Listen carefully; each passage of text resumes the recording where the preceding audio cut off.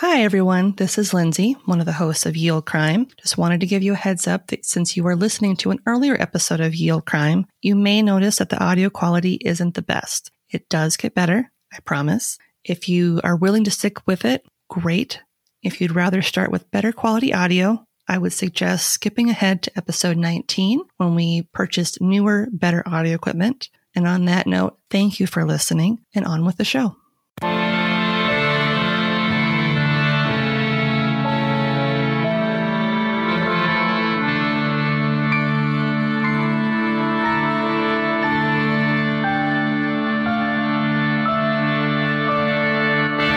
Hello and welcome to Yield Crime, where we discuss the funny, strange, and obscure crimes of yesteryear.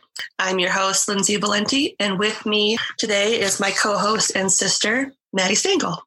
Hello. How are you? I'm doing all right.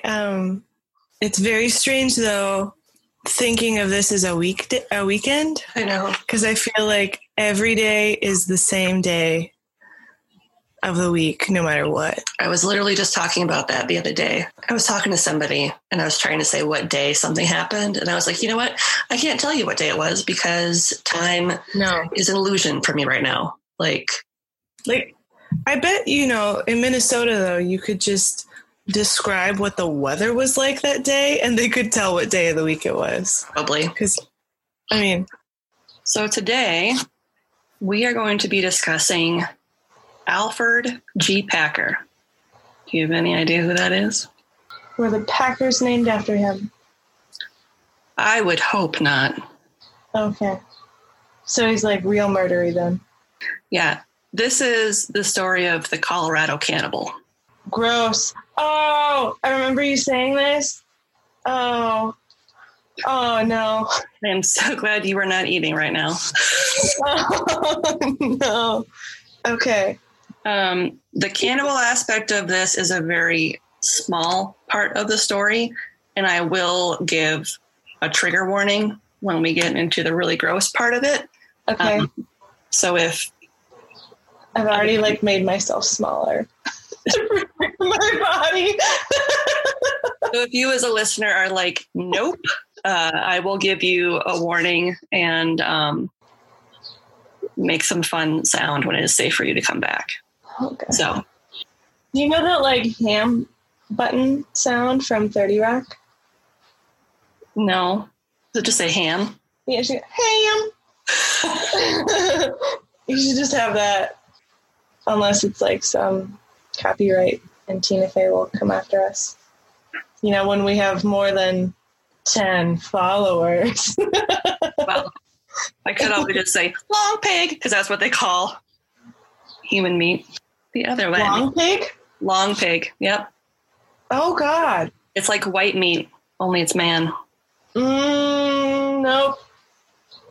This is going to be a hard episode. I'm already struggling. I haven't gotten anywhere yet. Oh, my palms are sweaty. Mine too, but just because I am a sweaty mess right now. Okay. All right. So information for this episode was pulled from the following sources. Museums of the San Luis Valley website, the Colorado State Archives, 2013 Mental Floss article by Miscellanea. I also pulled information from the Things to Learn from the Life and Crimes of Alfred Packer website. There are things to learn from a cannibal? Yes. Oh, God. Like not to eat people. Don't eat people? Just don't do it. And lastly, Wikipedia and Murderpedia, which are, of course, the standard go-tos. So, and I will have links to all of these articles in the show notes. So now we are going to learn a little bit about Alfred. So there's mixed things about his name. Some places list him as Alfred. Other places list him as Alfred. Okay. I was going to ask. Yeah, I am going based off of Alfred because most of the sites referred to him by that as his first name. And it kind of sounds funnier too, and he's a dick, so yeah, I'd rather have his name rhyme with turd instead of something else. I don't know what rhymes with Fred. Dead. That would have been more apt, but too late. Yep. It's been okay. So Alfred Greiner Packer was born in Allegheny County, Pennsylvania, on January 21st of 1842. He was one of 3 children born to James Packer and his wife, Esther Greiner. In the early 1850s, their family moved to LaGrange County, Indiana, where his dad worked as a cabinet maker. And Alfred did not get along with his parents. And in his teens, he moved to Minnesota. Oh, no. To work as a shoemaker and a printer's apprentice. Where was he in Minnesota? He was in Winona. That's close. Mm-hmm. Side note, where was he with his siblings? He left by himself without his sibling. No, but like, was he like the oldest, middle, or youngest? They didn't say. Dang. It doesn't say.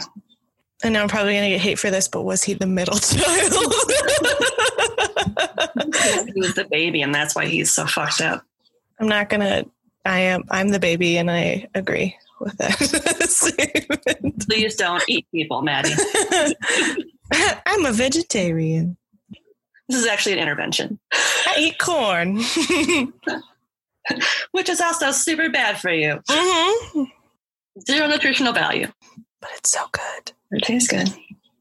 So Alfred enlisted in the 16th U.S. Infantry of Minnesota for the Union Army on April 22nd, 1862 in Winona during the Civil War.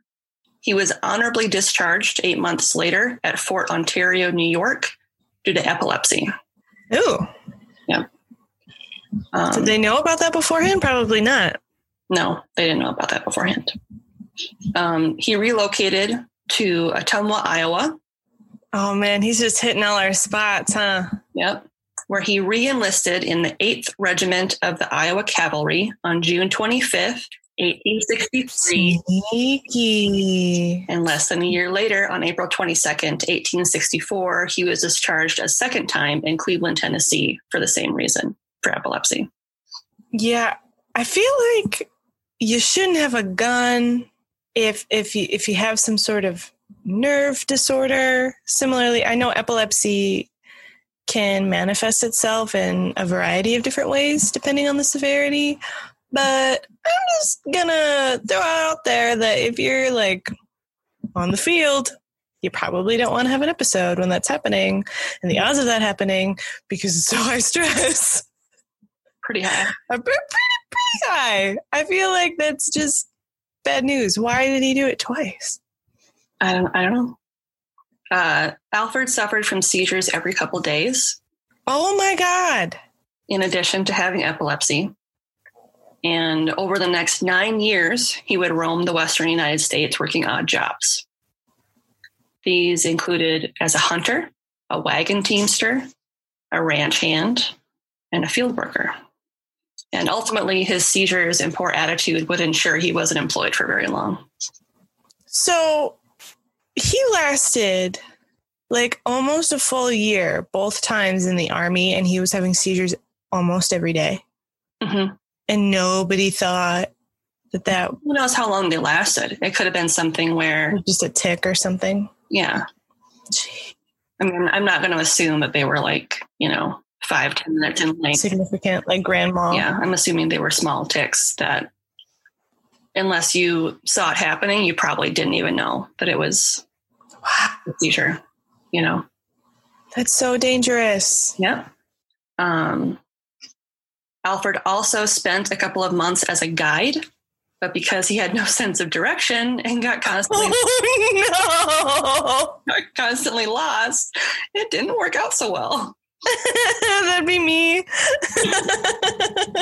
I'd be like, West.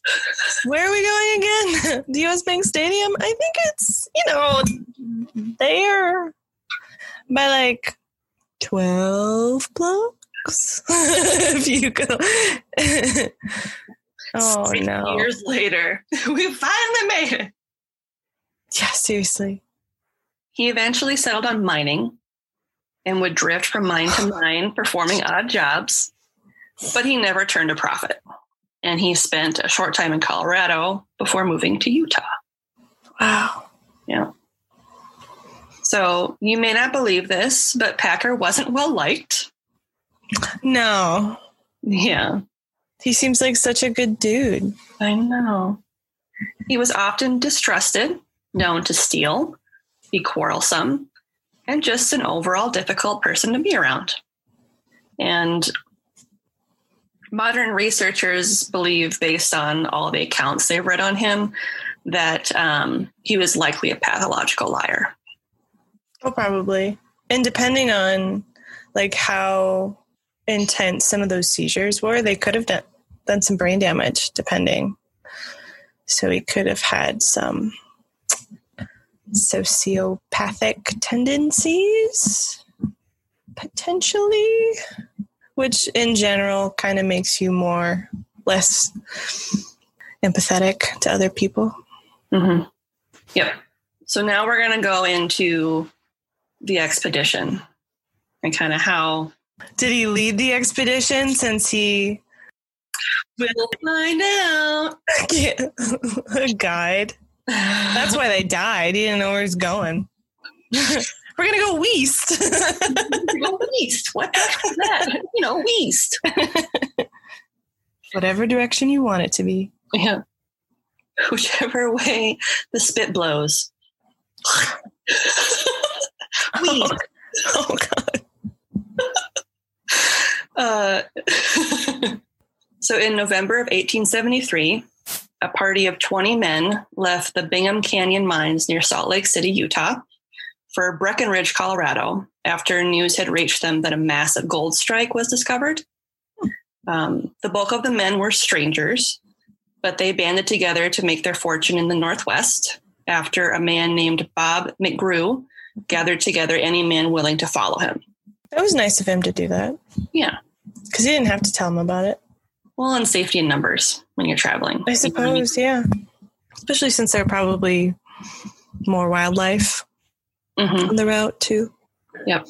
So Bob McGrew set out initially with the following men, and I don't expect you to remember any of these names. Okay. So there's George California Noon, Shannon Bell, Israel Swan, Frank Miller, not the guy that made Sin City, and a different Frank Miller, James Humphrey, Preston Nutter, Jim Montgomery, Dr. Cooper. What, he didn't have a first name? Nope, he was just doctor. Just a doctor. Interesting. O.D. Lutenheiser, George Driver, Dave Shelton, Jean Frenchy Cabazon, Joe McIntosh, George Tracy, John McIntyre, Mike Burke, Old Sport of Sagouche, and Bill Murray. Bill Miller, not Bill Murray. I was like, wow. He's a vampire. He's a lot older than I thought. Bill Miller. Sorry, I was reading. He's a vampire. He likes to go east. One of these men, George Tracy, stated that the group met Packer about 25 miles outside the town of Provo. After asking where they were headed, Packer asked if he could join them on their journey to the San Juan Mountains. Since he didn't have any money and he didn't have any supplies, the men were kind of like, what? Yeah. I'll just go with the clothes on my back. Yeah. God will provide. Yeah. But he claimed that he was both a prospector and a guide who was familiar with the territory. Was he? Wow. Spoiler alert, he wasn't. But they didn't know that. Great. So they let him join the group. Fun fact, he quickly discovered that he wasn't a good guide.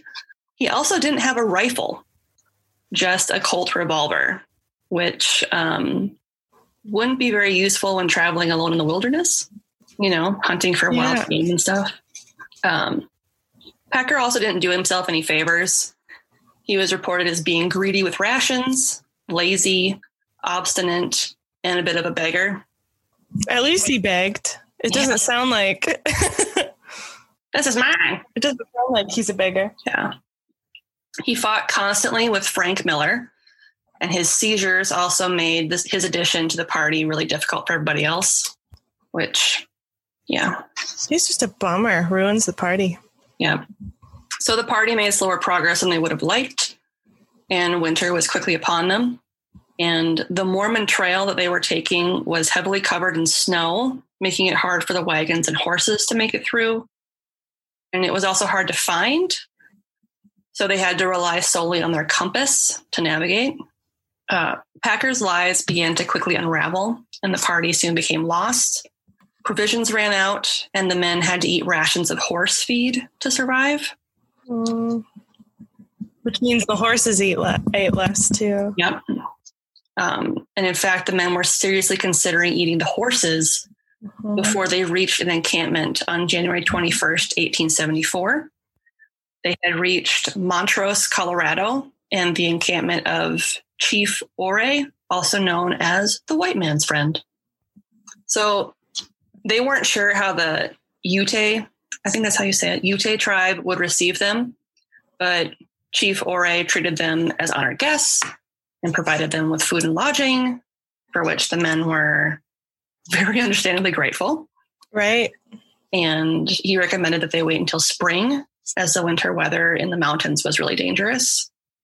So he even was going to let them stay that whole time.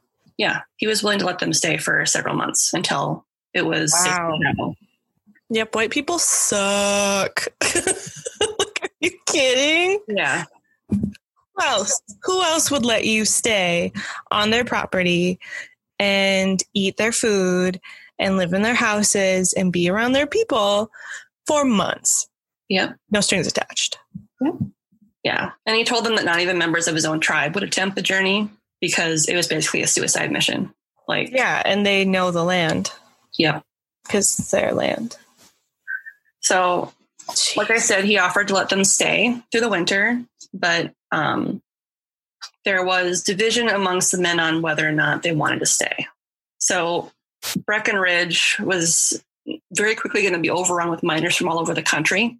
So some of the men feared that if they waited too long to continue, there'd be no gold left. They missed their chance to strike it rich. So after a couple of weeks with the Ute tribe, the party met and discussed leaving. So at this point, it was the beginning of February, and it had been snowing almost nonstop. Yeah, February, at least in Minnesota, is really, it's typically either coldest or snowiest month. Yeah. And I guess at this time it was just nonstop snow. Ugh, great. So half of the men decided they would stay until spring because obviously the horses and the wagons wouldn't be able to make the journey. Mm-hmm. And 11 men agreed to continue. And their goal was to travel to the Los Pinos Indian Agency, which was the nearest outpost to where they were. So they were like, let's reach there first, and then we'll restock and all that kind of stuff before we finish our way to Breckenridge. And when the chiefs figured out there was no way to change their minds, he gave them some food as well as safe directions so they wouldn't have to go through the mountains, so they could stick to the river. But our good old buddy Packer, he figured it was quicker to just go through the mountains instead of around them. Oh, yeah. West. Yeah, he knows. Yep. And got an internal compass. Yep. So 5 of the 11 men were like, nope, we're going to take the path that the chief gave us. We're going to stick to the river. And, that's how we're going to go. And so they were going to follow the Gunnison River. And Packer somehow convinced 5 men to follow him to the mountains. Okay, I'm just going to, if you don't like this guy, right? He's kind of sucked this whole time. Yep. Why would you follow him? Like, how many times has he already shown you that he doesn't know what he's doing? He's getting you lost. He's lazy. Mhm. And there were 5 people that still went, Yeah. and stuck with him. Like, that's insane. But he was the only one of them that had ever been to Colorado. So they were using that as their basis for, well, he must know where he's going. Wow, they're terrible at making decisions. But they were smart. Oh, So Oliver D. Lautzenheiser and 4 of the men left first, and they followed the river and began their way to the outpost. On the way, they were hit with bad weather and freezing temperatures. And even though they stuck by the river, their rations quickly ran out way before they reached the outpost. And in fact, they almost died of starvation by the time some cowhands with the government cattle camp near Gunnison, Colorado, happened to find them. And then they provided them with food and shelter until April. wow. So they stayed with them for about a month then. Yep. So then Packer and the 5 members of his party headed out for the Indian Agency on February 9th. And the men in his group included Shannon Wilson Bell, James Humphrey, Frank Miller, whose nickname was Butcher, George California Noon, and Israel Swan. So they had a 75-mile journey ahead of them. Jeez. In the snow, in the mountains, with freezing temperatures. Yep. And did they have any horses at this time, or was it just them? It was just them. Great. Yep. Because the horses couldn't make it through. I mean, there's so many signs that say that this is a really dumb idea, that this is very, very, very dumb. Mm-hmm. But gold. But gold. So Bob McGrew, who was the original leader of the group, he helped guide them along the river route until the horses couldn't continue anymore. And then he unloaded their provisions and headed back to the camp to stay there until spring with the rest of the party.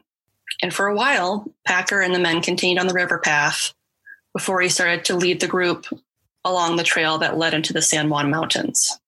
The men had maybe enough food for a 14-day journey, but they also had no snowshoes or heavy clothing, no flint, and a minimum amount of matches.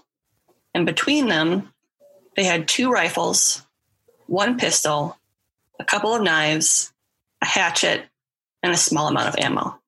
So even with all that, they were like, yep, let's go into the mountains. I feel like if you were to ask anyone, even then, they would have told you that that's not enough for 5 men. Mm-hmm. They had no flint. No flint. With wet snow. Yep. And just a handful of matches. Wow. Yeah, wet rocks will cause fire. Sure. Mm-hmm.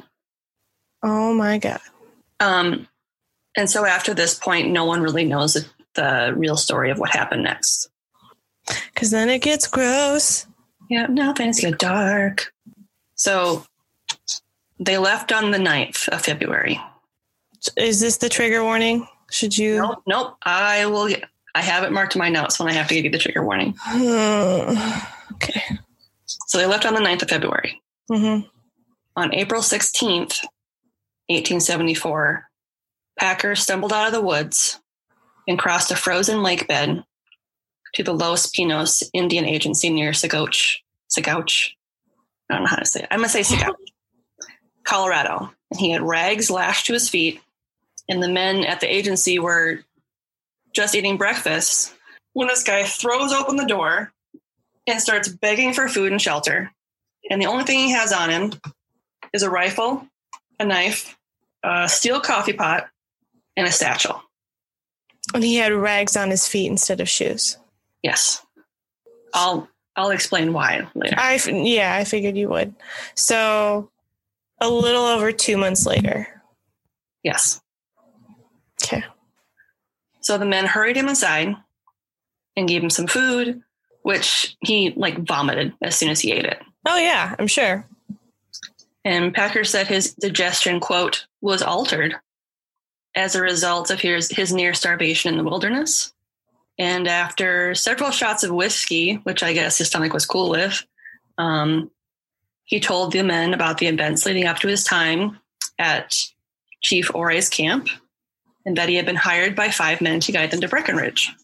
So according to him, during the journey, he became snowblind and began to lag behind.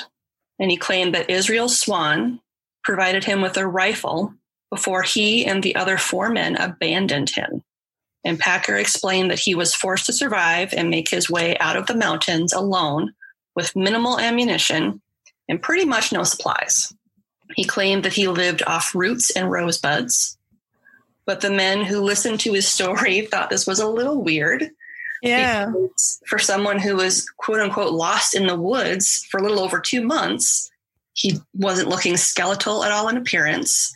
And in fact, they said his face looked a little bloated. He told the men that he was broke, and he sold the Winchester rifle that he had with him to a Major Downer, who was the agency's Justice of the Peace, and he sold it for $10, which today would be $230. Wow.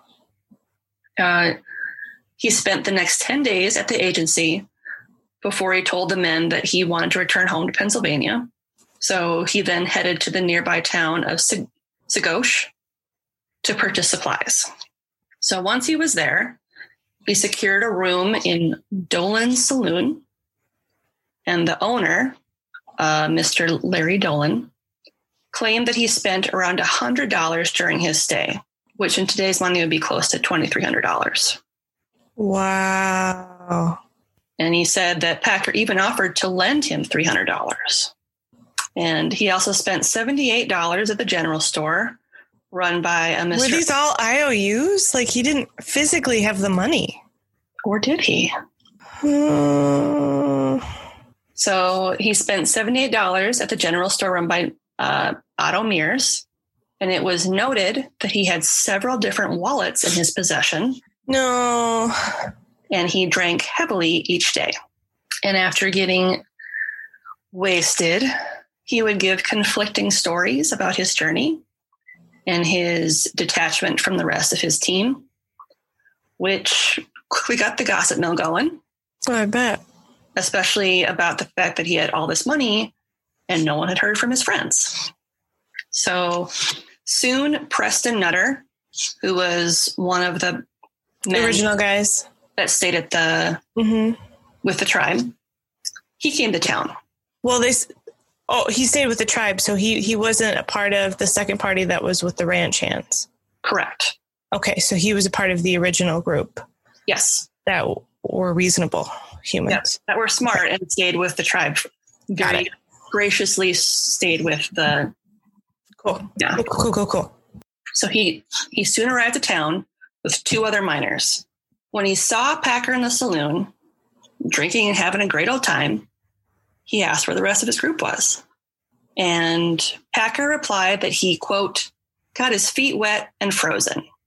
And then he said that after his team had set up camp during a winter storm, he started a fire to warm up while the others went ahead to look for food. And he claimed that Israel Swan left him his rifle in case they encountered trouble and didn't make it back. He assumed they'd abandoned him. And as he, quote, had no idea where they went, he lived on rosebuds and squirrels as he continued on his way to Breckenridge. Changed his food. Yeah. Okay. Obviously, Nutter didn't think this added up, especially because Packer didn't look like he had been starving. Nope. And it would have been fatal for 5 miners to just abandon their guide in unfamiliar wilderness. Right. And also, knowing the men, he didn't believe they were the type of people that would abandon a member of their party. And to Nutter, the idea that Swan would have left a rifle with Packer when their group only had 2 also didn't seem right. Right. Especially if you think about the price. Like, it was worth it was worth $230. Like, you wouldn't just hand that to somebody and be like, here. Yeah. I mean, go, bud. Winchesters. Those were like top-notch gun. Yeah. And he's like, they would have needed both of them to hunt game when they were out. Yep. And also, where was Packer's Colt revolver? Yeah. That's missing. Conveniently. Yeah. And where was all this money coming from, considering he had been broke when he first had no money? Yeah. And Nutter also happened to notice that Packer was carrying a skinning knife that belonged to Frank Butcher Miller. And when he asked Packer how he got it, he told him that Miller had stuck it in a tree and left it there. Great. For the squirrels to play with before they killed them? Or something. Cool. So after hearing all this, Nutter was like, okay, something really bad happened. Yeah. And they soon began to fight. And Nutter threatened to hang Packer.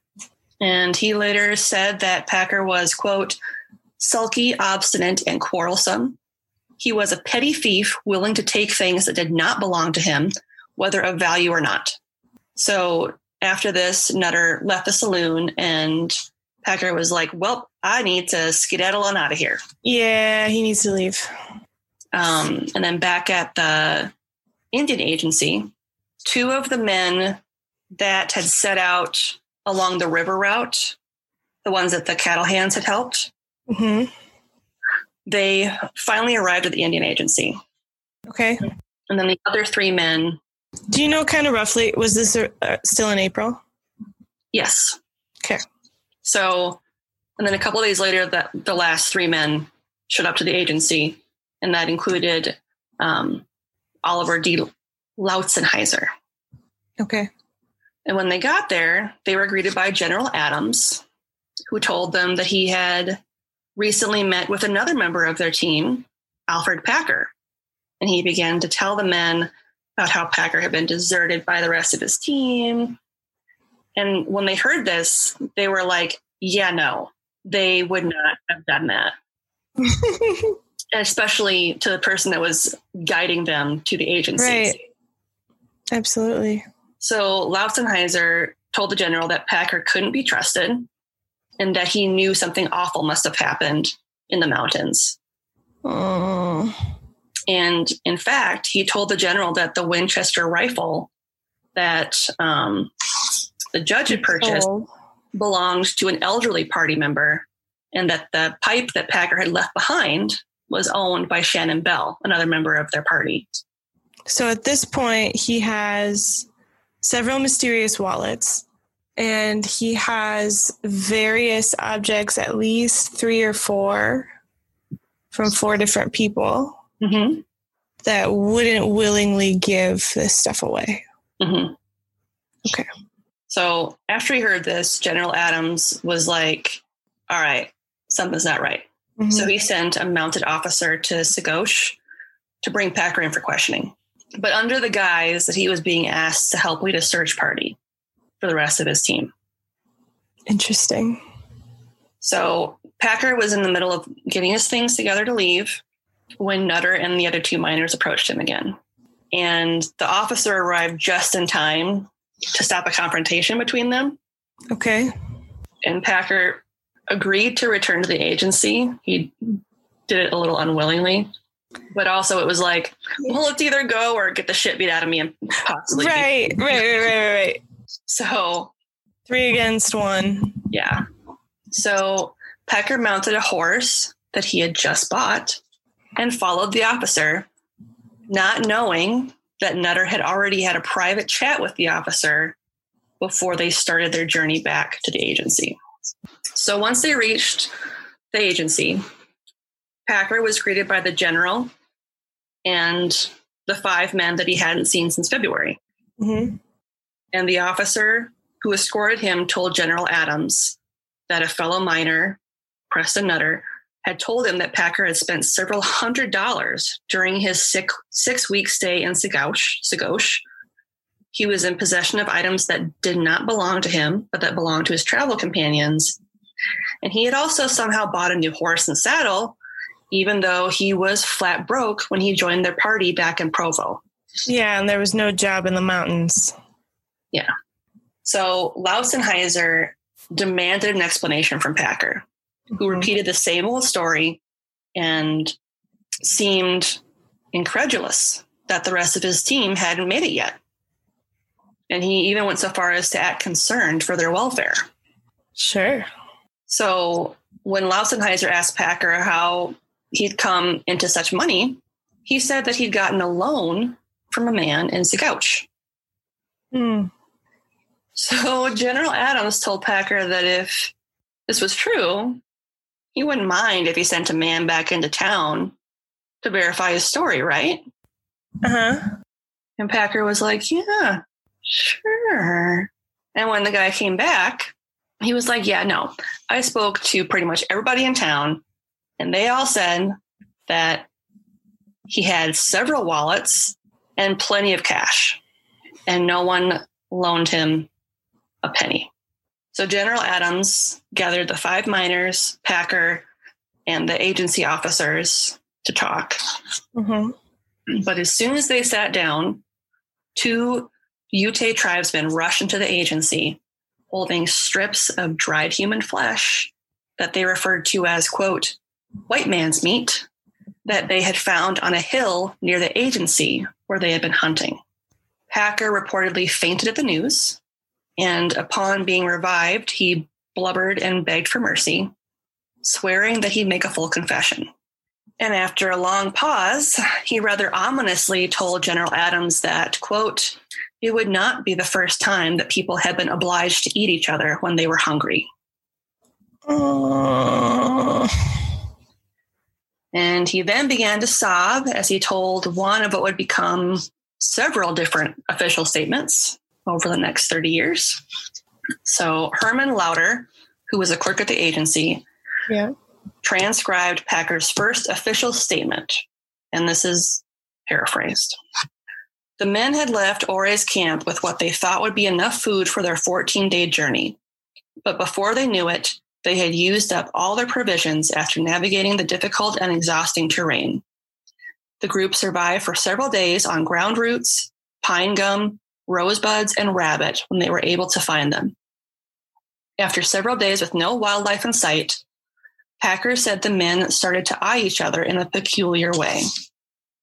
A few days later, after returning from gathering dry firewood for camp, he found 4 of the men over the slain body of Israel Swan, who had died from an apparent hatchet wound to the head. The men then started to butcher Swan, with Packer, quote, accepting the situation and joining them. Swan had several $1,000s hidden on his person, which the remaining men divided amongst themselves. After consuming, quote, the most agreeable parts, they packed up some and moved on, with Packer claiming ownership of Swan's rifle. Within a couple days, the men were again out of meat, and the game continued to be scarce.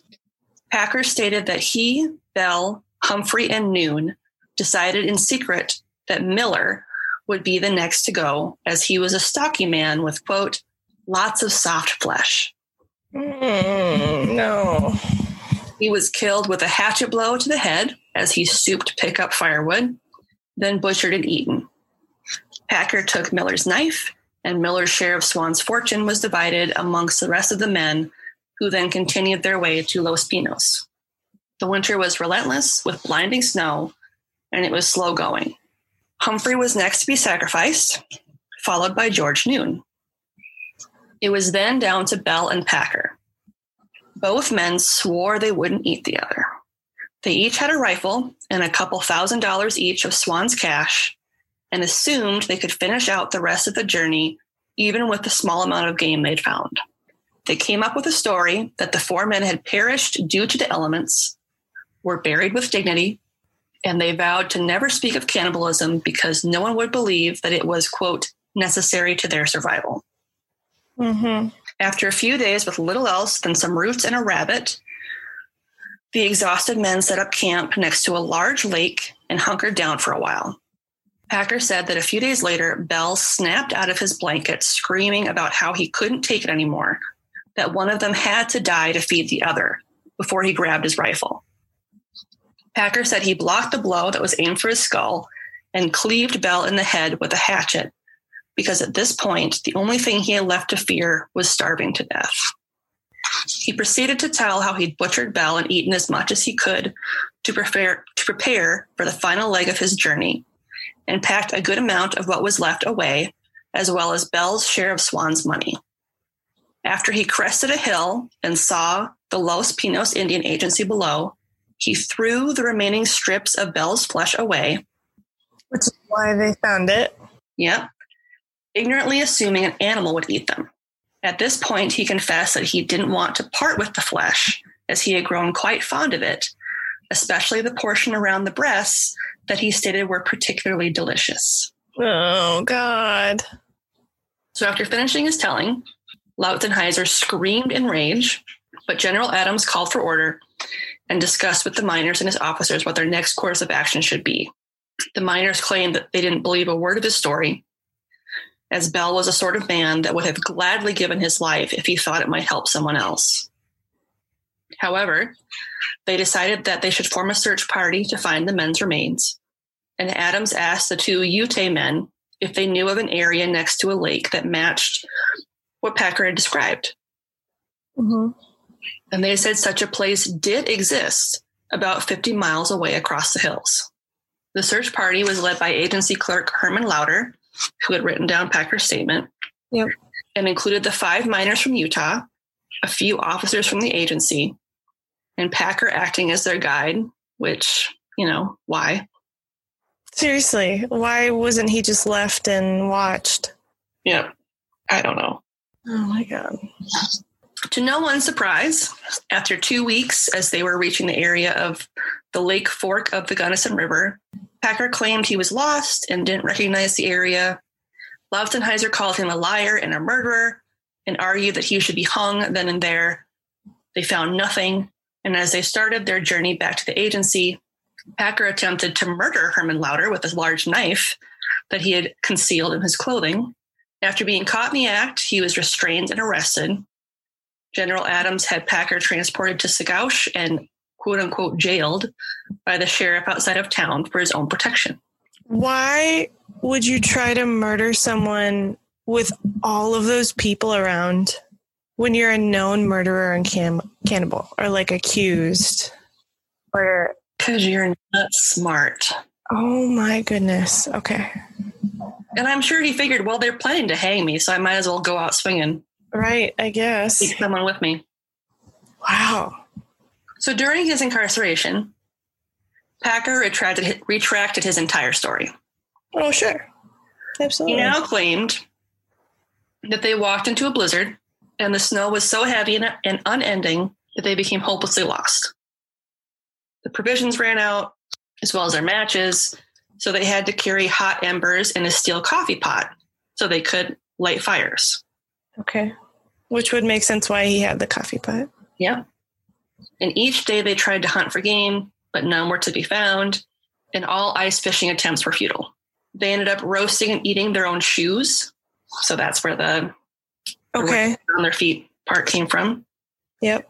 Because they were probably made of leather. Yep. Okay. As well as trying to survive on what edible vegetation they could find. Mm-hmm. So it was at this point in time that the men apparently entered into a pact that if one died, their meat would feed the rest to stave off starvation. Okay.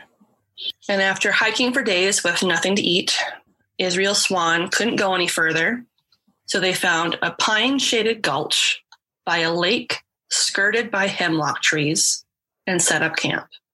There's a reason I kept that description. Okay. A short while later, Packer claimed that Swan died of a lethal combination of hunger and exposure. So Packer's first signed confession read as follows, and this isn't very long. Old man Swan died first and was eaten by the other 5 persons about 10 days out of camp. 4 or 5 days afterwards, Humphreys died and was also eaten. He had about $133. I found the pocketbook and took the money. Sometime afterwards, while I was carrying wood, The butcher was killed, as the other two told me accidentally, and he was also eaten. Bell shot California with Swan's gun, and I killed Bell, shot him. I covered up the remains and took a large piece along, then traveled 14 days into the agency. Bell wanted to kill me with his rifle, struck a tree and broke his gun. Struck a tree and broke his gun. So he hit him, threw him next to a tree? So he tried to hit him with the gun and swung at him instead of shooting at him because they didn't have a lot of ammunition. Yeah. And broke the gun as he was swinging at him. Okay. That's how I read it. Got it. Packer later amended the story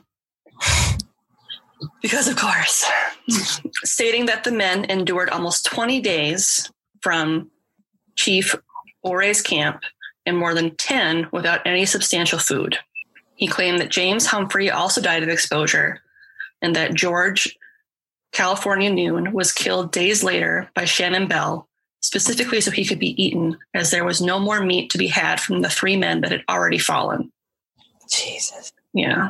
Bell and Packer at this point swore an oath not to eat each other, he claimed, before Bell rushed at Packer with his rifle and attempted to bludgeon him with the stock. Packer said he shot Bell with his pistol before taking all the valuables from his fallen comrades, since they, quote, wouldn't need them anymore. Right. Yeah. But he wouldn't say what the exact items were or how much money he stole from them. Okay. So that August, Wow. this all happened in February, March, and April. Mm-hmm. In August, the site of the carnage was stumbled upon, quite by accident, by a man named John A. Randolph, who was an illustrator that worked for Harper's Weekly magazine. Oh, wow. Okay. He found all 5 of the men's bodies at the foot of Slumgullion Pass, which is 2 miles southeast of Lake City, Colorado, in a pine-shaded gulch skirted by hemlock trees. So he did pretty much give away the burial site. The area, now known as Dead Man's Gulch, matched Packer's description of the area where he claimed only Bell had met his end. The saddest part was that the men had been well within hiking distance of the nearby city. Yeah, 2 miles is nothing compared to what they were doing. If they had descended Lake Fork instead of heading up it. Jeez. The snow that had hidden their bodies in the campsite had melted in the past 4 months. So John A. Randolph sketched the scene as he had found it before alerting authorities in nearby Lake City of the grisly discovery. The story was covered in the October 17th, 1874 edition of Harper's Weekly and included his original illustration of the site. Wow, that's pretty graphic for a magazine, isn't it? Mm-hmm. That would be pretty scandalous. So this is where we need our trigger warning. Wow, this is the trigger warning? Mm-hmm. Oh, God. Yep. Okay. All right, let's do it. All right. A Lake City coroner and local law enforcement set out for the site with some 20 volunteers and discovered the men in various states of decomp. So this would be in August, right? August. Okay. So it's hot. Yes, but they had been buried under several feet of snow. This is Colorado, and this is in the mountains. It's not what it would be like if it was here. Okay. Makes sense. Because they're, for the most part, pretty well preserved. Okay. Kind of makes it worse. Yeah. So the men were discovered in various states of decomp, having been exposed to the elements and animals for 4 months. Mm-hmm. The first people on the scene noted that extreme violence had befallen the men, and the area smelled very heavily of death. Frank Miller's head was missing entirely. Holy crap. And it wasn't anywhere to be found at the campsite. Miller's and Israel Swan's corpses had been food for a number of scavengers and were barely more than scattered bones, which led the team to assume that Miller's head had been carried off by an animal, and that's why it was missing. Okay. Not that it had been kept as some sort of trophy or anything. Right. I feel like somebody would have discovered that at some point if he would have kept it as a trophy. Yeah. You kind of can't hide that. Yeah. The bodies of George Noon and James Humphrey still held the most violence. Their torsos were flayed and attached to skeletal legs, but their bearded faces remained intact, with Humphrey's only slightly more decayed than Noon's. They both had suffered blows to the head, most likely caused by a hatchet based on the shape of the wound, and they both had noticeable broken bones. Oh, God. Shannon Bell's skeletal legs were splayed, with his arms at his sides crudely cut to the bone, yet the hands were still fully skinned. His body was a pretty horrific mass of flayed flesh, yet his face still looked almost living, with his thick red beard and bushy hair. Oh, goodness. The lack of decay on his face led investigators to believe he was the last one to die. Yeah, I was just going to say, it sounds like he was the last one to go. And who is this one again? This was Bell. This was the one that he said had attacked him. Yeah.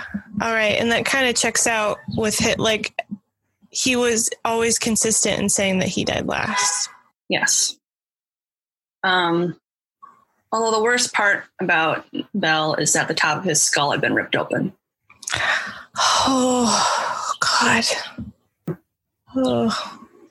The three men whose bodies were mostly intact, which was Noon, Humphrey, and Bell, had flesh and muscle removed from choice and meaty sections of their bodies, with no attempt having been made to consume any organs or bone marrow.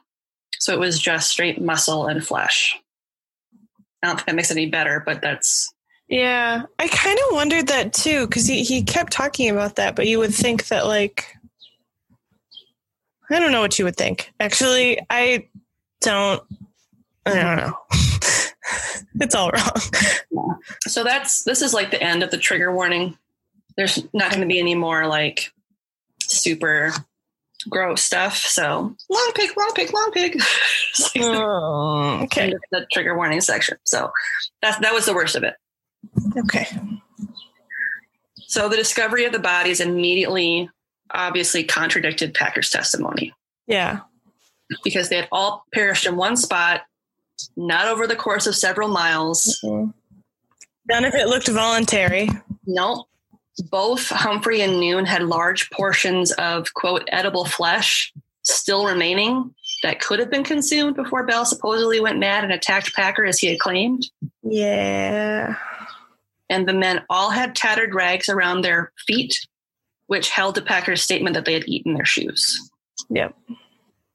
A worn and beaten path led from the bodies to a crude shelter that Packer had apparently made. And there was evidence that they might have been killed before their supplies had even been exhausted. Oh, jeez. So he wasn't desperate, like, at all. He just did it. Mm-hmm. So the shelter held possessions that belonged to all of the slain men. And the theory was that Packer had killed the men before the supplies had run out with the intention of robbing them before taking off. However, his plans seemed to have been thwarted when he appeared to have gotten snowed in, which forced him to live off his victims by slicing off meat as needed. Gross.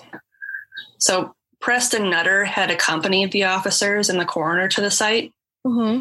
and he was able to help identify the slain men as those who had been part of their original party. Mm-hmm. A broken rifle was found close to the bodies, and law enforcement believed it had been used to bludgeon one or more of the victims before it was broken in two. So that holds with his broken in two part of his statement. I'm just really surprised that he was able to take all these men down. Mm-hmm. Well, and I think I noted further down, but based off how they weren't defensive wounds. So they were probably sleeping. Yeah. Oh, jeez. And if he's getting them with a blow to the head, they're not going to say anything. You know what I mean? Yeah. Or if it's a gunshot, then they're all going to wake up. Right. So they buried the remains of the 5 men at the site. Nowadays it's preserved and marked off as, historical property. And okay. And the search party returned to Packer's jail cell to confront him, only to find that he was missing. Oh, that's not surprising at all. Yep. So jail, quote unquote, was a very obscure way of describing the log cabin that had housed Packer on the property of the Sagoche County Sheriff. Yeah, but they didn't have to deal with cannibals often, so they probably didn't have a very good setup. Yeah. So for months, Packer had been living on the sheriff's property, which cost taxpayers lots of money to have him housed and under constant guard. Mm-hmm. Even though there wasn't any hard evidence, there weren't any bodies, and no formal charges other than the attempted murder of Louder had been placed against him. Jeez. Packer was allegedly passed a makeshift key for his irons, some supplies, and easily made his escape.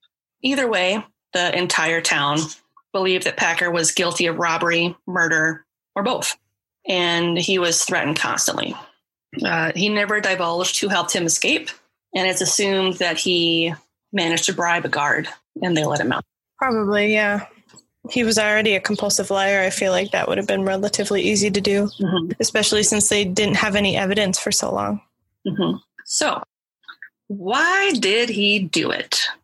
Most people believe that Packer joined the party because he saw an opportunity to make it rich by hyping up his non-existent skills as a mountain guide. But either way, his gross negligence led to the deaths of 5 men, which was a worse crime in the eyes of the public. The most popular theory is that he had already planned to kill and rob the 5 men before even leaving the chief's camp. That makes sense.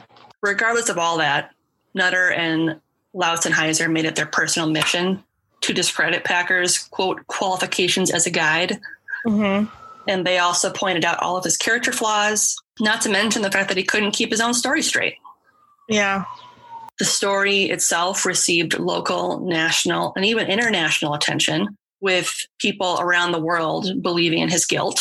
In regards to cannibalism, it wasn't really a new concept for people, unfortunately, because the story of the Donner Party incident of 1846 and 47 was already well known, and that was like 30 some years prior.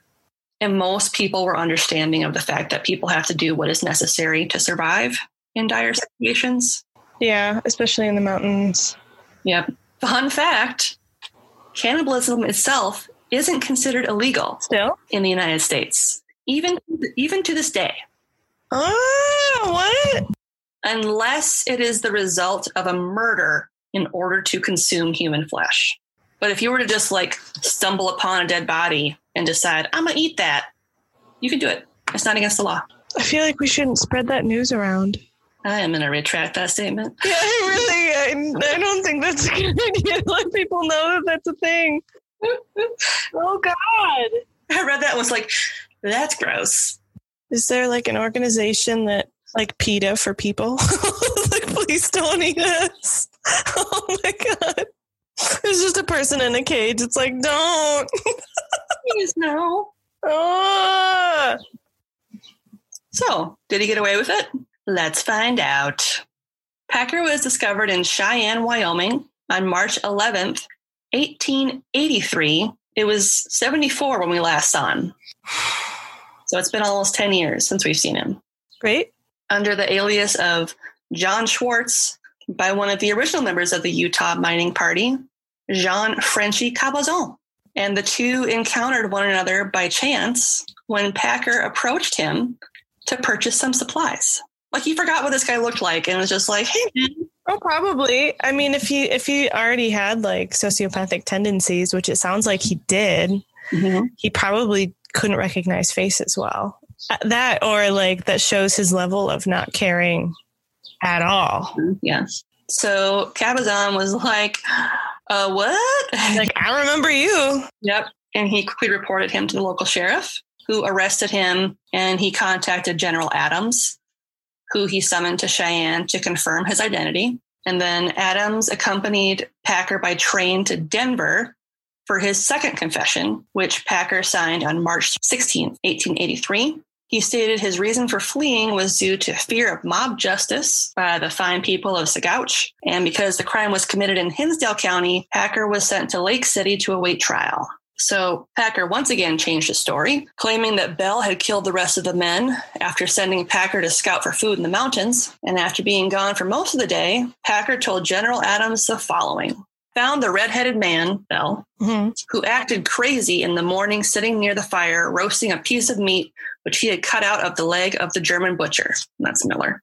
The latter's body was lying the furthest off, formed the fire down the stream. His skull was crushed in with a hatchet. The other 3 were lying near the fire. They were cut in the forehead with the hatchet. Some had 2 or 3 cuts. I came within a rod of the fire. When the man saw me, he got up with his hatchet towards me when I shot him sideways through the belly. He fell on his face. The hatchet fell forwards. I grabbed it and hit him in the top of the head.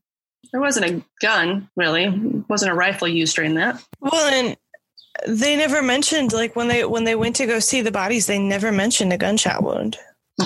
Ever. Nope. Packer claims he lost his revolver in the snow during the scuffle. Because remember, he didn't have it. Yeah, but they would have found it. Yeah. And that he constructed a shelter for himself away from the bodies once another storm blew in. Which they found. Yep. He was starving and made the decision to eat or die along with the rest of his party. He stated, I went back to the fire, covered the men up, and fetched to the camp the piece of meat that was near the fire. I made a new fire near my camp and cooked the piece of meat and ate it. I tried to get away every day, but could not. So I lived off the flesh of these men the bigger part of 60 days. Oh my God. He ate them for 2 months. That's what he says. Their flesh would be so gross by then. But it was the dead of winter. Yeah, but still there would have been some sort of decaying, and he didn't have any fire. He just had the hot embers, but even embers disintegrate and go away. There's no flame broiled people. No. Oh God. So when General Adams asked why he hadn't told him this 9 years ago, Packer replied that he, quote, was excited. I wanted to say something, and the story, as I told it, came first to my mind. He was excited to tell the story? Yes. And that was the first one that came to his mind. Okay. Yep. The prosecution argued that the only logical reason a man would have attempted such a doomed expedition in the first place was for the sole purpose of murder and robbery. Yeah. Yeah. Especially since they also foolishly thought that it would only take 2 weeks for them to go through that mountain pass in the dead of winter with all that snow. With a 75-mile journey. Yeah. In 2 weeks. Yeah. No. So at the start of Packer's trial, Israel Swan's family reported that he had left for the expeditions with $6,000 in cash and gold, which today would have been around $137,000. Wow. He just had that on his person. Yep. As well as his Winchester rifle that would have fetched a lot of money. And if you factor in that he was 65 years old when he passed away, it was clear to anyone to see why he would have been viewed as an easy mark. Mm-hmm. Why would a 65-year-old man agree to go through the mountain pass in the dead of winter? That just... Greed? I don't know. I know. The greed must have been really overwhelming. Or his desire to provide for his family. But even if you were desiring to provide for your family, why would you have that much money for just yourself? Yeah. Unless you were intending to start a new life out there. Which happened. Yeah. It isn't known if the other members of the group were working with Packer to kill Swan so that they could also get a share of his money. Okay. Yeah, that could be a possibility. And that he turned on them, or if they were killed because they had witnessed the crime. Either way, Packer wasn't seen with any gold in his possession, and the money he did have left was less than $1,000 after his spending spree. Yeah, he spent pretty frivolously. Mm-hmm. So on April 6th, 1883, his trial began in Lake City, where he pled not guilty. And after 7 days of examinations and testimony, Judge Melville B. Gary found him guilty of premeditated murder of Israel Swan and sentenced him to death by hanging on May 19th, 1883. It was believed that Swan perished on March 1st after putting up what appeared to be a struggle based on the condition of his corpse, and that the rest of the party were murdered in their sleep after Packer had killed Swan. So I wonder then if they had agreed to not do anything to him and were probably going to turn him in or something after he killed him, and then he killed them instead. Yeah. Or maybe they didn't care. Maybe. I don't know. Gross. It's all just gross. Yeah. Like, how could you sleep? How could you sleep? Yeah. Ugh. Especially when their faces were there. Yeah. So several members of the original Utah Mining Party and the people of Sagauche testified against Packer, and that included Otto Mears, the shopkeeper, Larry Dolan, who was the saloon owner, Lautenheiser, and Nutter was the prosecution's key witness. Yeah, because he had been there pretty much the whole time after, almost right when he came into town. Mm-hmm.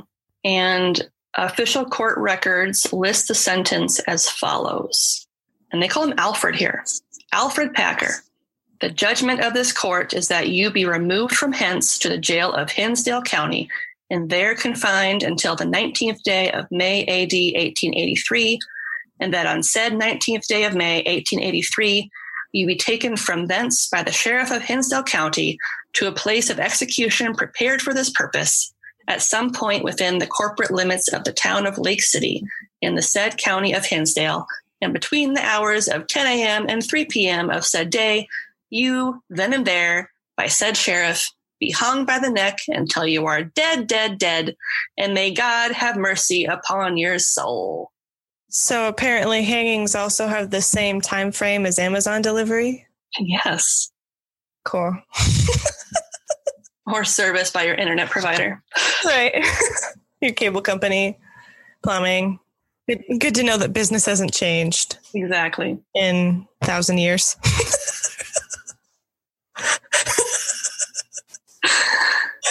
Yeah. Cool. Unfortunately, Packer was spared the death penalty on a technicality when the lawyers discovered that murder statutes for 1874 had been repealed and replaced with a savings clause. So in October of 1885, his sentence was reversed by the Colorado Supreme Court based on an ex post facto law, which means that the government couldn't sentence a man to death for committing a crime before Colorado officially became a state. Who was the jerk that did all that research to let him go? Right? Who did that? Are you kidding me? That's like, that makes me so mad. There's a, But his name was like Carl. Or like Todd. Kevin. This didn't save him from being charged, however. A second trial was held in Gunnison with a new judge presiding to ensure he was able to receive a fair and unbiased trial. Sure. After a swift trial and an even quicker verdict, Packer was convicted of 5 counts of voluntary manslaughter. A much lesser charge. Yep. Much lesser. Yep. And sentenced to 40 years in prison on June 8th, 1886. At the time, this was the longest custodial sentence in U.S. history. And let me guess, was he able to use the prior years, to count for his sentence? No. Okay, so that is a very, very small victory. Yeah.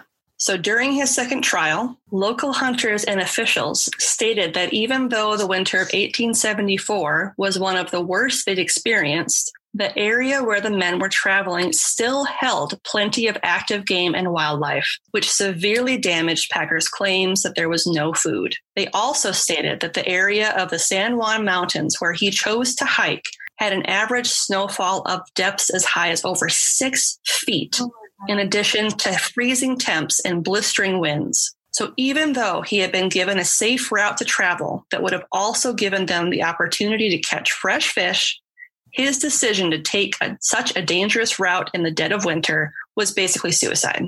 And Packer had the balls to take the stand in his own defense, with his story staying the same as during his first trial, and he requested that he be charged the 40 years as stated, but only for the death of Shannon Bell, as that was the only person he claimed to have actually killed. Mm-hmm. His request was denied, and he was sent to Cannon City Penitentiary to serve out his sentence. Packer filed numerous appeals on his case and sent letters to local newspapers claiming he was convicted unjustly. Sure. Okay. And on June 19th, 1899, his sentence was upheld by the Colorado Supreme Court, but he was ultimately paroled on February 8th, 1901, after a campaign spearheaded by his old friend Dwayne Hatch and the sensational writings of Denver Post reporter Polly Pry, which painted Packer as a, quote, common man who fell victim to circumstances beyond his control. At least we have names now of the dirtbag trash people who let a psychopath out. Yeah. And I don't use that term lightly. Yeah. Wow. He was pardoned by Governor Charles S. Thomas, and he ended up serving only 18 years of his 40-year sentence. I hate everything. This is what we're talking about in terms of white privilege.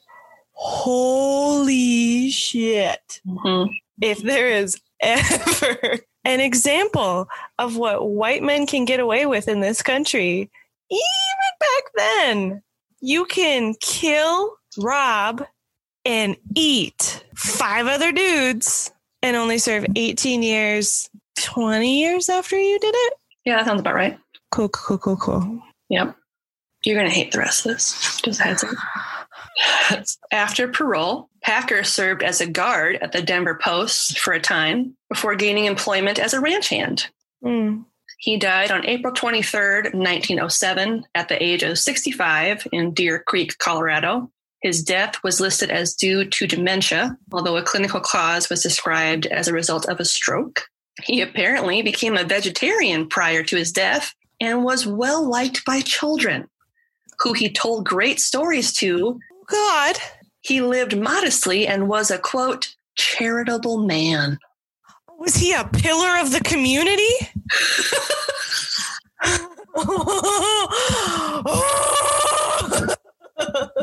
I'm so mad. Oh, and it gets better, Maddie. He was given a full military burial in Littleton, Colorado, with his veteran's tombstone listing his regiment in 1862, but he was never successful in getting an official state pardon for his crimes. Because the state didn't fucking exist when he murdered those people. True. The Littleton Cemetery Association cemented over Packer's grave in 1973 to deter grave robbing and vandalism. There is also a conspiracy that his dissected skull was actually sold to Ripley's Believe It or Not Museum for a cool $20,000 by an anonymous party. And that's the effed up story of Alfred Packer, the Colorado Cannibal. Oh my God. I am so not okay right now. I'm so mad. Oh God. All right. Digest it.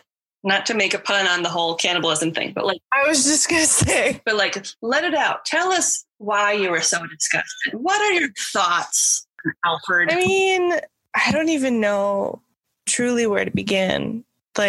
As much as I would like to think this was probably an uncommon occurrence, I have a feeling that these types of crimes and situations were probably more common than you would think. Mm-hmm. And I bet a lot of people got away with similar situations often because you could just continue out west. Mm-hmm. Or I can't imagine how dangerous it would be being a minor anywhere. Well, and not only that, but it's like if you were stupid enough, and I say that in the kindest way possible, if you were stupid enough to travel by yourself mm-hmm. into unknown territory and people just lost contact with you, they would assume you succumbed to the wilderness. Right.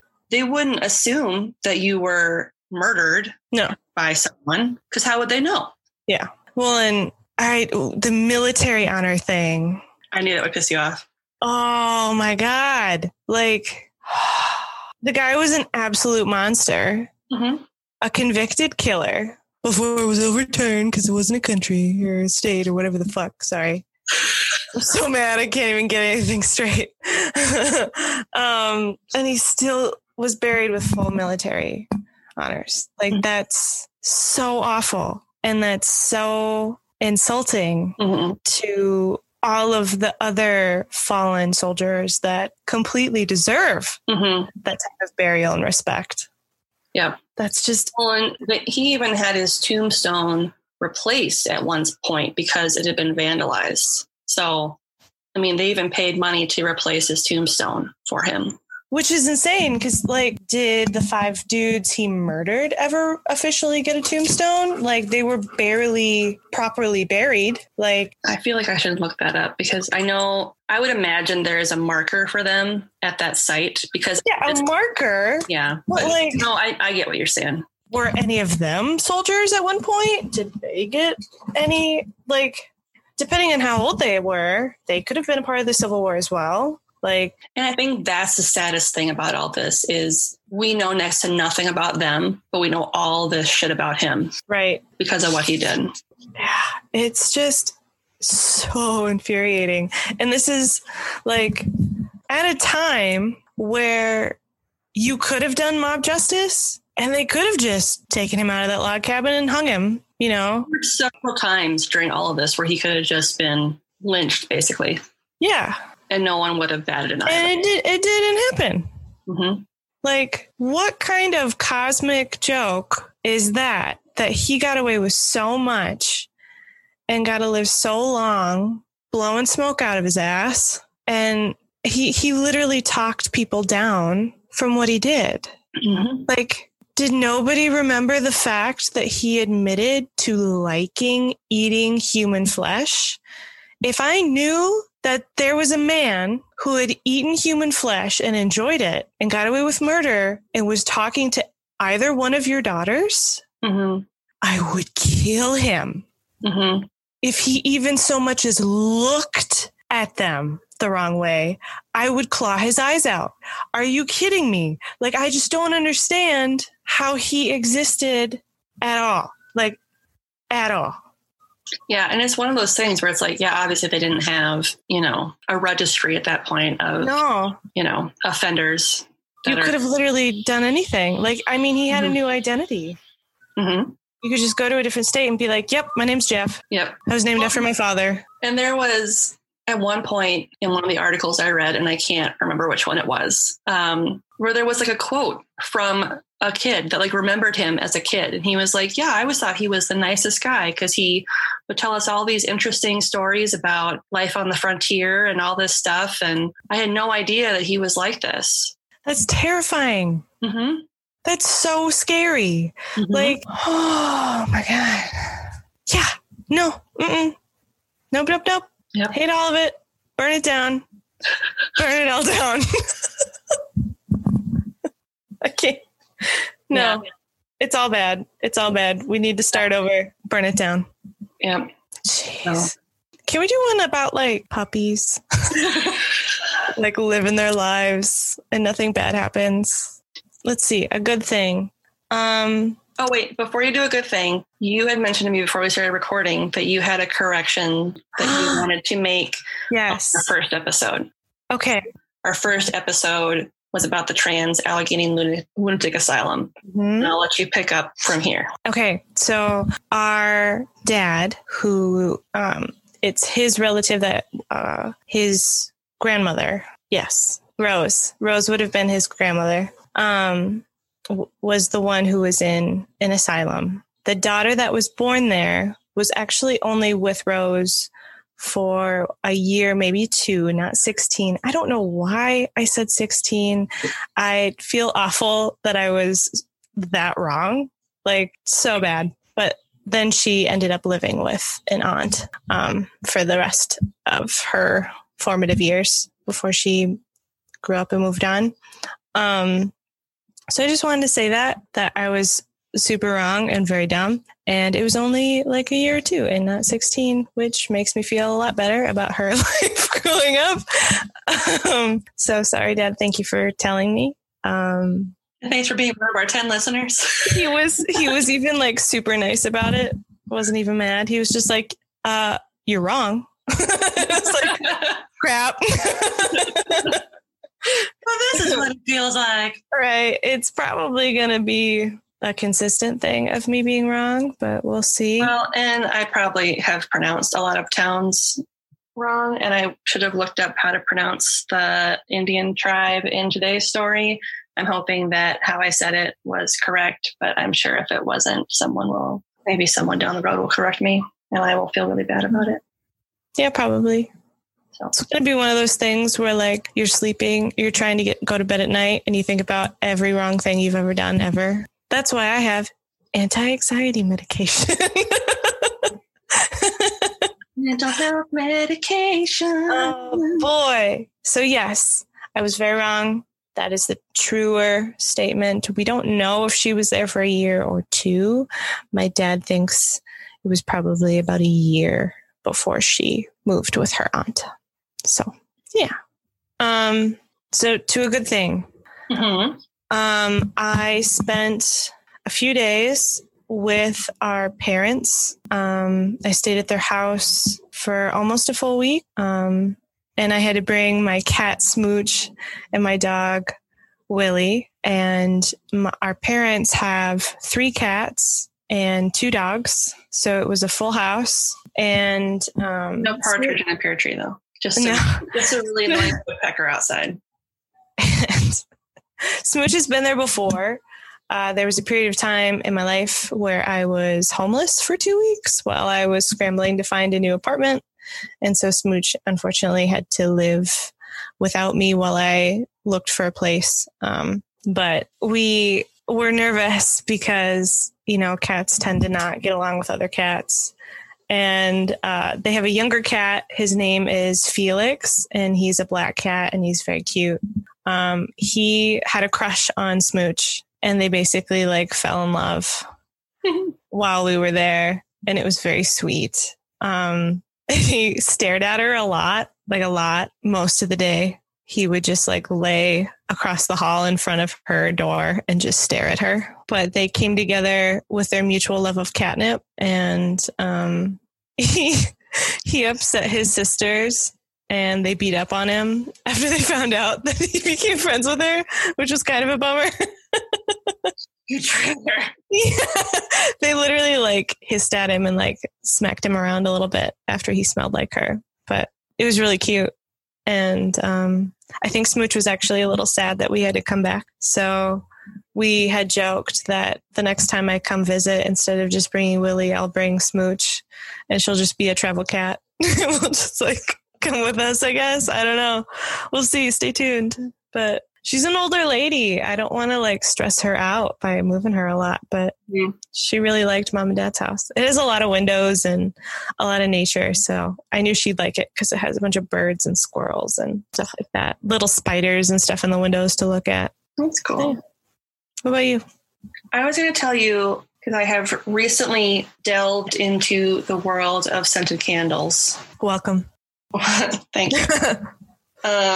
And I picked up a Leo scented candle by Studio 62 at Target, and it smells fucking amazing. And it is, I specifically kept the thing so I could tell you what the scents are. So it's white amber, iris, sandalwood, and sage. Oh, I'd like that. How did they know? I don't know. I was going to get you one for your birthday, so stay tuned. Because we are both Leos. Yeah. Yes, we are. We traded birthdays. We did. We didn't know it at the time. We did. I was 2 weeks late, and she was 2 weeks early. 6 years apart.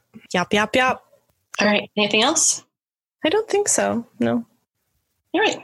Well, in that case, you can find us online at yeoldcrimepodcast.com. And follow us on social media at Ye Old Crime Pod on Twitter and Ye Old Crime Podcast on Instagram. You can also email us at yeoldcrimepodcast@gmail.com. If you have any stories you'd like to request, it can be anything that's murdery, true crime, paranormal, I love that we just like included paranormal and it's a yield crime. Well, I mean, there are paranormal aspects of crimes. Usually hauntings have to deal with murder or crimes. Stretch. I'm not complaining because I think it's really interesting. Yep. But yeah. I mean, we did cover a cryptid, so I know.